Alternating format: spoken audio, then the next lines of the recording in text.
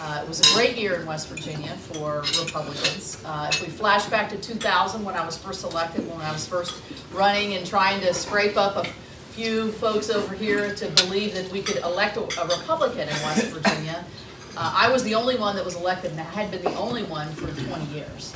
So now we have all 3 members of our delegation. We have a Senate seat, which we hadn't had since the 50s. And we have 4 of the 5 constitutional officers were elected for the first time. That would be the Ag, Auditor, Attorney General, and Secretary of State. We didn't get the Treasurer, and we didn't get the Governor's office. The Governor's office was won by Jim Justice, who owns the Greenbrier. I know many of you have been to the Greenbrier, and I would encourage many of you to go to the Greenbrier. It's a beautiful spot. Very tough race. We had a good candidate, President of the Senate, Bill Cole, great candidate, but it was an uphill battle for him. But Donald Trump took our state by 70%.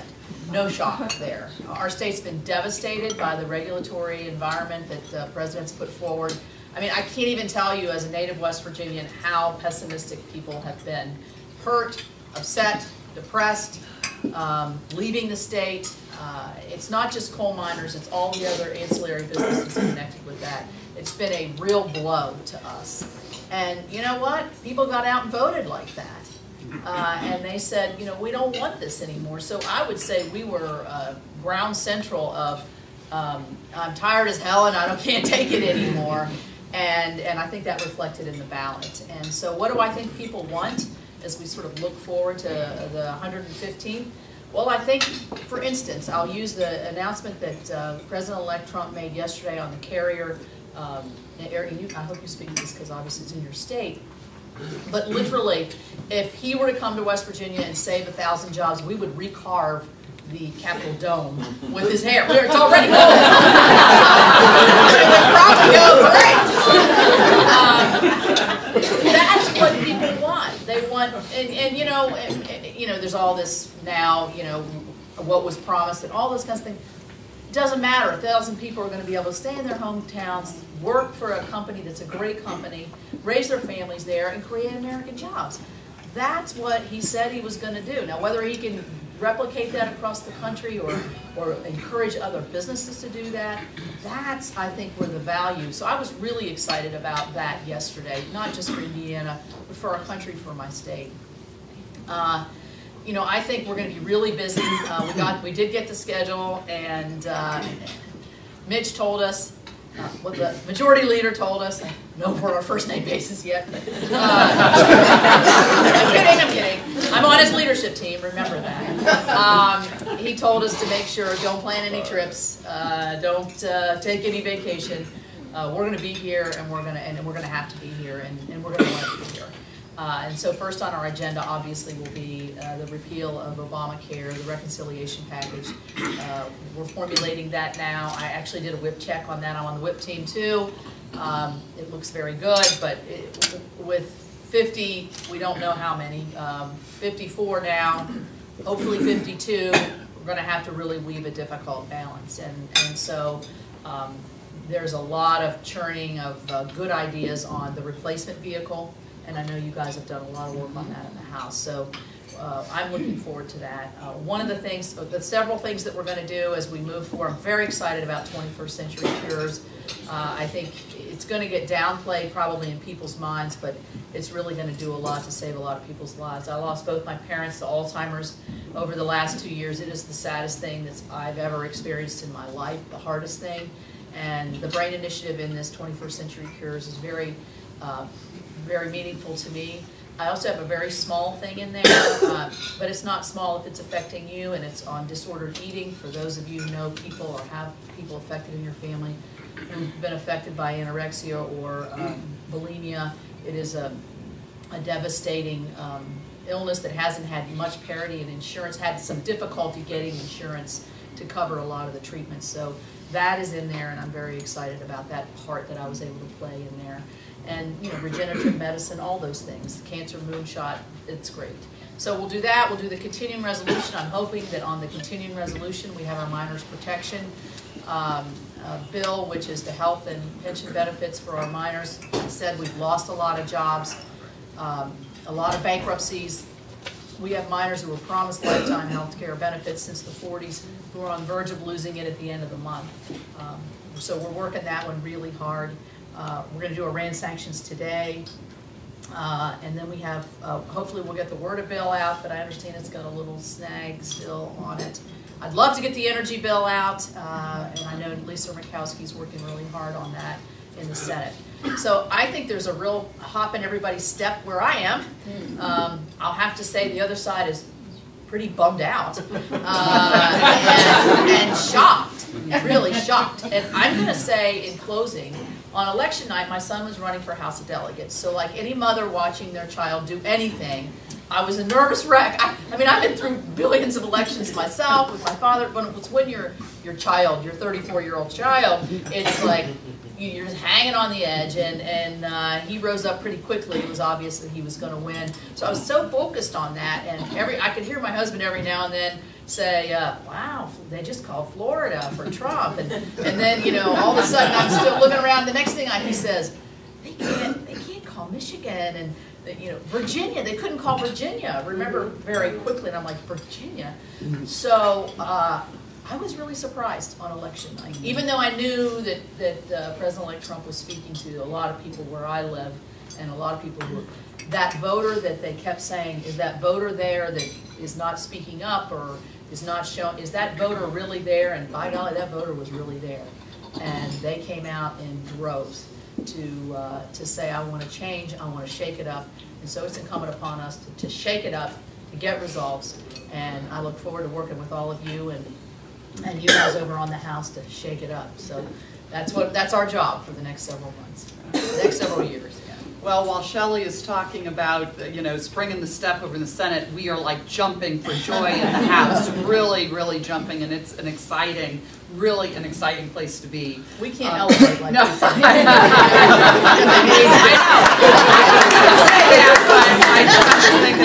There is a lot going on, and really, it's in large part because of Paul Ryan's leadership. I've just got to tell you, because of Paul's leadership and how he kept our conference together and working toward what I would say, believe it or not, that Better Way agenda that we all talked about, all worked on, that he kept us focused on, so we had a great message in this. It was a tough election year. You know, a few weeks before the election, or 2 weeks, we were on the phone as a conference going, ooh, it is not looking good, folks. You know, how many seats might we lose? And so no one was reading it right. We really weren't reading it right at all. Pollsters weren't reading it right. Things just really felt very kind of down a couple of weeks before the election. And then there was a change. There was a shift that last kind of 10 days, and it felt like the momentum had changed. And let me just tell you, in Indiana, we've had the craziest year of any state. When Mike Pence was tapped as, you know, the vice presidential nominee, it just, you know, and when Evan Bayh jumped into our Senate race this past year, it just caused our whole dynamic in Indiana to change. And so election day, I have to tell you though, on election day, I felt incredibly good. We felt very good about Indiana. We weren't sure about our governor's race. We thought that would be much tighter. And who would have guessed that Donald Trump truly had the coattails that he had all across the country?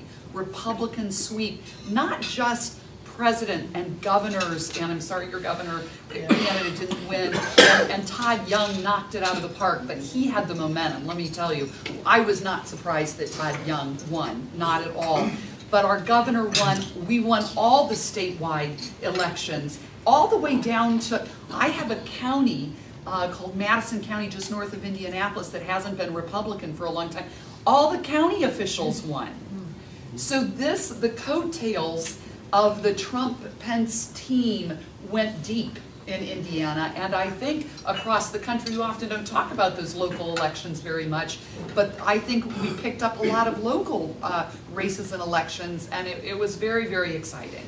And so now, and I will tell you, on Election Day, one thing that Leanne talked about with respect to our introduction, on Election Day, it was cold, it was rainy, it was, a nasty day in Indiana. As I was walking and talking to voters at various polling sites, several people told me their personal stories and thanked us for working on opioids. It was the one issue on Election Day where actually people spoke specifically about thank you for that work and would share their story. And so last night, with 392 votes, we passed 21st Century Cures, and it has $1 billion.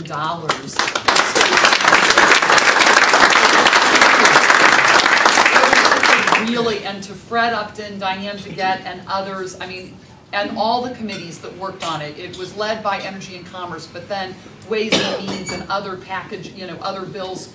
It's really an awesome piece of legislation.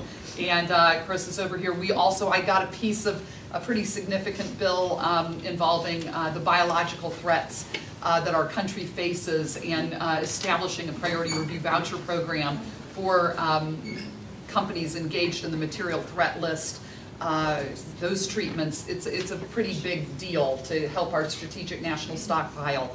And then Dr. Tim Murphy's bill on mental health. I also had comments about mental health, and thanks for working on mental health, and talk about issues that families deal with all across this country. It's the first significant reform to our mental health system in decades. And Tim Murphy never went to a microphone without talking about mental health challenges. So that it's a great way to end. We've got to get, obviously, the CR done, which should take us to the end of March. And we're going through our steering committee process. I have nothing I can share with you. I was appointed to the steering committee about 48 hours ago as the speaker's designee, and I was thrilled to be asked to be on steering, but it's an exciting time. And just hearing the chair, we actually did something different. The current chairs have had to come in and ask for their job back, ask for their gavel back. And that's not something that apparently has typically been done. But it's been an opportunity for Paul and Kevin and Kathy and Steve to talk about, with our chairs, we've got to reset our thinking. It is time to legislate. It is time to go on offense. It is time to do the things we've always talked about doing. We need team players. People who are going to be on the team with gavels in their hands at all levels, not just the chairman, but your subcommittee chairman. It's been a very powerful message. And so I think it's a really exciting time. Tax reform, I think, is repeal and replace Obamacare, #1 priority. Our calendar came out yesterday, for those of you who don't know it. We're going to be here a lot in the first quarter specifically. We're going to be here the entire month of March. We've got 1 week off in February, but for the most part we're going to be here many 5-day weeks. But we're ready. When Mike Pence came to our conference a couple of weeks ago, he said, buckle up. And that's exactly right, buckle up. It's time to really rock and roll on things that we need to get done. No more complaining, now it's about doing. We've got to just act, and we've got to work as a team in the House in particular, which can be a challenge in our conference at times, but people are very engaged and excited. More people are showing up for conference than they've ever shown up before, attending those morning meetings, and it's been really positive. But I would say Affordable Care Act, repealing, replacing Obamacare, tax reform, talking about actually really getting the REINS Act done, regulatory reform. Where do we begin? Using the Congressional Review Act to, overturn overtime rule and other things that we're looking at. That's why they're getting us out of here, so that clock can start ticking when we return. And so it really is a very exciting time, but you're right, the Democrats are really down. And what we're talking about, though, is we know we've got to do things in a really wise way so that we can get bipartisan support in the Senate. And so Paul is always talking about, remember the Senate calendar, they've got all these confirmations, and let me just tell you, we're all getting slammed with U.S. Marshals, U.S. Attorneys, judges. It's an exciting time, though, for Republicans in our states. reaching out to us, jobs in the new administration. I know that's what we're certainly getting hit with. How do we get in? It's really an exciting time, but we know that their calendar and what they have to do with respect to nominations and confirmations is critically important. And I'll just close by saying, we learned a really, really tough lesson on 9/11. On 9/11, there were no presidentially appointed U.S. attorneys in place when 9/11 happened. Bob Mueller had been confirmed as the FBI director the day before 9/11 happened. So President Bush, for 9 to 10 months, his administration had little to no appointees in place because the Senate was so broken in 2001. And so I urge, and the 9/11 Commission, it was one of their top recommendations, we've got to improve the nomination and confirmation process. Because we can't have that happen.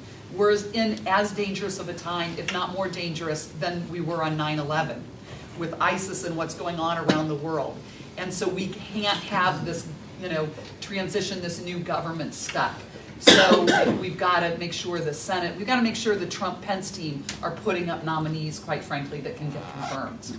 And it's going to be a challenge, but hopefully, with awesome senators like Shelley Capito and her relationships, which I know she has, which are deep. We need more senators like her, reaching across the aisle and bringing those senators along to get things done. So we're really excited. I'm thrilled to be here.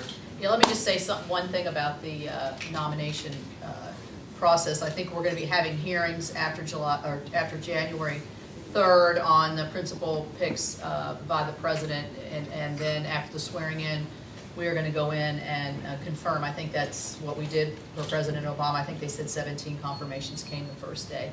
So hopefully we'll get the biggies out the door, but you're bringing an excellent point. I'm glad you brought that up because we do have different rules. Everybody gets tired of hearing that. We do have different rules. We have different challenges, but the nomination process only occurs in the Senate, and it's going to take a lot of time. And we know that the Supreme Court nominee and the Supreme Court fight is going to be lengthy and it could be messy. So we are anticipating that as well. Very good. Thank you.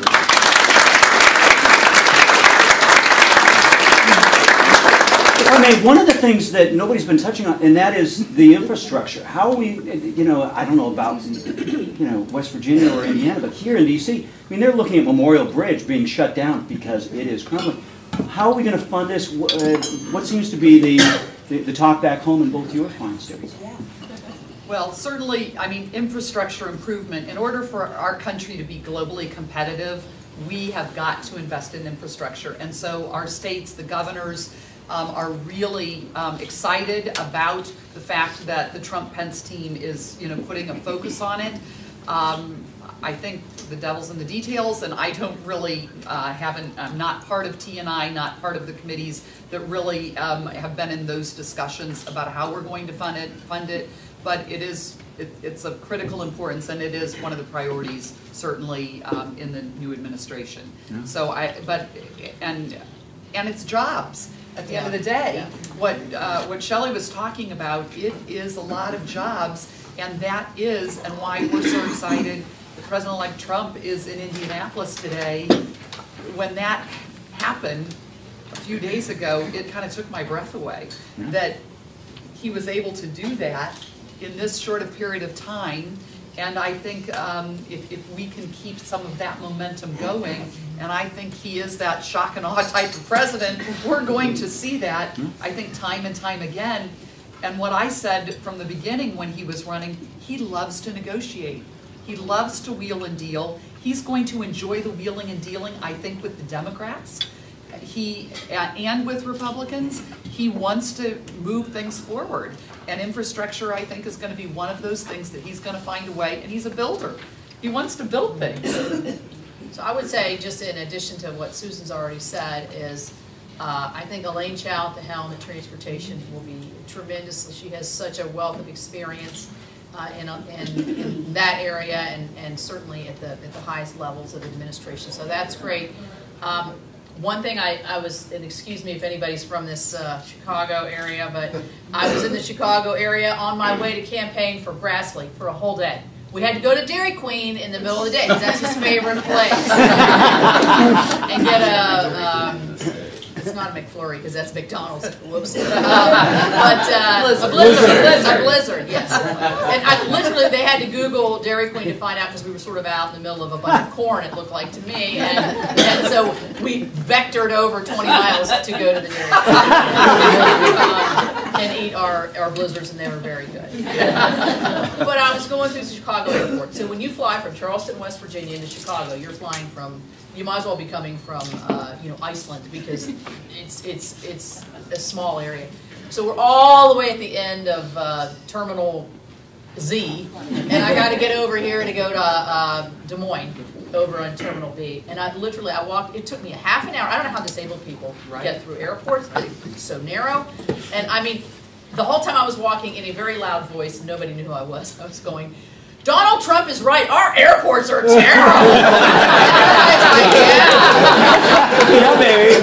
So, we don't think of infrastructure as airports, but literally our national and international airports. I was just in Atlanta, and I will say they have improved Atlanta quite a bit. So in any event, I look forward to that. One of the areas I'd like to see in an infrastructure bill is broadband deployment. In rural America, I'm sure in Indiana, this is something I've worked on quite a bit. We're falling behind. There's a digital divide, and it takes time and money to develop these things. We don't need the technology's there. It should be deployed to rural areas for healthcare, education, economic development. So we're going to press to get broadband development into an infrastructure bill. On terms of the pay for, there's been this bill out here for a long time for repatriation of dollars back in to dedicate to an infrastructure fund. I'm for that. I think that sounds like a good idea, and there's all kinds of questions around it in terms of what it would generate and how long it would generate. But one thing I would caution about is that we don't turn an infrastructure bill into a stimulus package, as the previous president did. In my view, shovel ready obviously wasn't quite what he admitted. Shovel ready wasn't really shovel ready, but if you really look at what that package was, the bulk of that package was all kinds of upping food stamps and other kinds of issues, which is fine, but those long sustainable infrastructure jobs, not really, and do they actually up the infrastructure? So I think you're going to find pushback on the pay-fors and the money. I mean, that's going to be the big question, but I think nobody would deny that every state, in the energy bill, I have my dam bill, which is, we have a lot of dams, I'm sure you do too, in Indiana. We have a lot of mountains, obviously, a lot of dams that are faulty, and we need to fix those as well.